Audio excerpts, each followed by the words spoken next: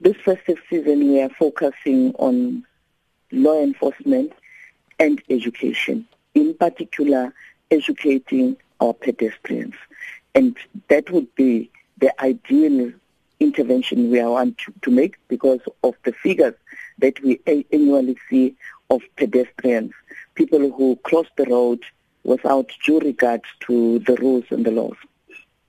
And what are those figures, Minister? If we look at the overall figures that are given to us at the end of the festive period, how does the figures relating to pedestrians factor into that? Just looking at Gauteng, it just gives you a picture that says about 50% of the people who die on our roads annually is pedestrians.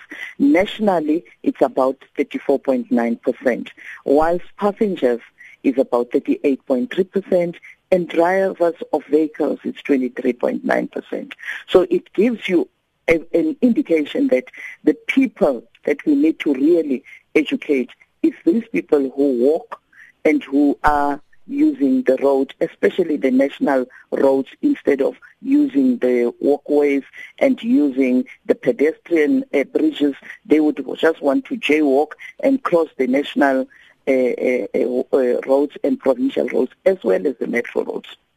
Minister, one of the issues that has been highlighted over the years is that of the attitude of road users, be they pedestrians, be they motorists, because despite warnings year after year and also some campaigns aimed at educating people on the dangers of speeding, drink driving, and also pedestrians, who walk on the roads drunk and intoxicated, people continue doing this and it continues causing problems. So, do you think that the law enforcement aspect of it is effective? Law enforcement is at all times tightened around this period, December. Earlier on in the insert, I heard somebody from your colleagues talking about December boss. That attitude.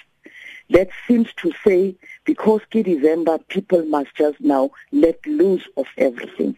The people of South Africa, for some reason, we don't adhere to the rules of the road. We don't comply. And these are the things that actually encourages us to increase even more our law enforcement officers. You would have realized that Saturday when we actually launched with the passing out parade of about 100 traffic officers just for Gauteng and the Eastern Cape. So we are saying the more we train, the more we will be able to have law enforcement officers. But also the attitude of our people who believe that you can at all times buy your way through has also led us to strengthen the anti-corruption and crime areas of focus with the law enforcement. Our people buy our traffic cops with cool drinks and 50 rands and all those type of things. That's why you would find that we've got now many of our law enforcement officers who've been arrested for bribery and corruption, for selling licenses, selling roadworthy certificates. But we have arrested people for various transgressions on our roads. One of the other big challenges that we have is drinking and driving, especially around this particular time. And people, for some reason, believe that once they have had too many to drink, they must get into the car and go and do whatever they would want to do. What we have now done is working with our fuel retail stations, and I'm happy to indicate that Engen has come into the party. We've got a campaign called Ride-Wise that is targeting the youth in particular. At Engen stations, you will find our celebrities engaging with our motorists, encouraging them to be at all times conscious of the fact that being safe is cool.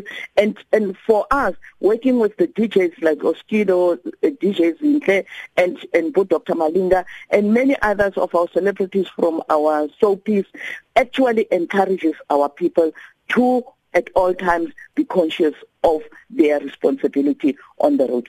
One of the biggest challenges now is also the role of mobiles, texting and driving, texting and walking across the roads with the headphones on, and as well as speeding If we can get our people really to change their attitude towards speeding, towards drinking, towards texting, we will make a difference. Minister, we have to leave it there because we're into news time already, but I would actually love to continue the conversation maybe tomorrow or so, just looking at the speed limited devices that have come into effect as of the 1st of December, because I think it's important that we keep the conversation going around this.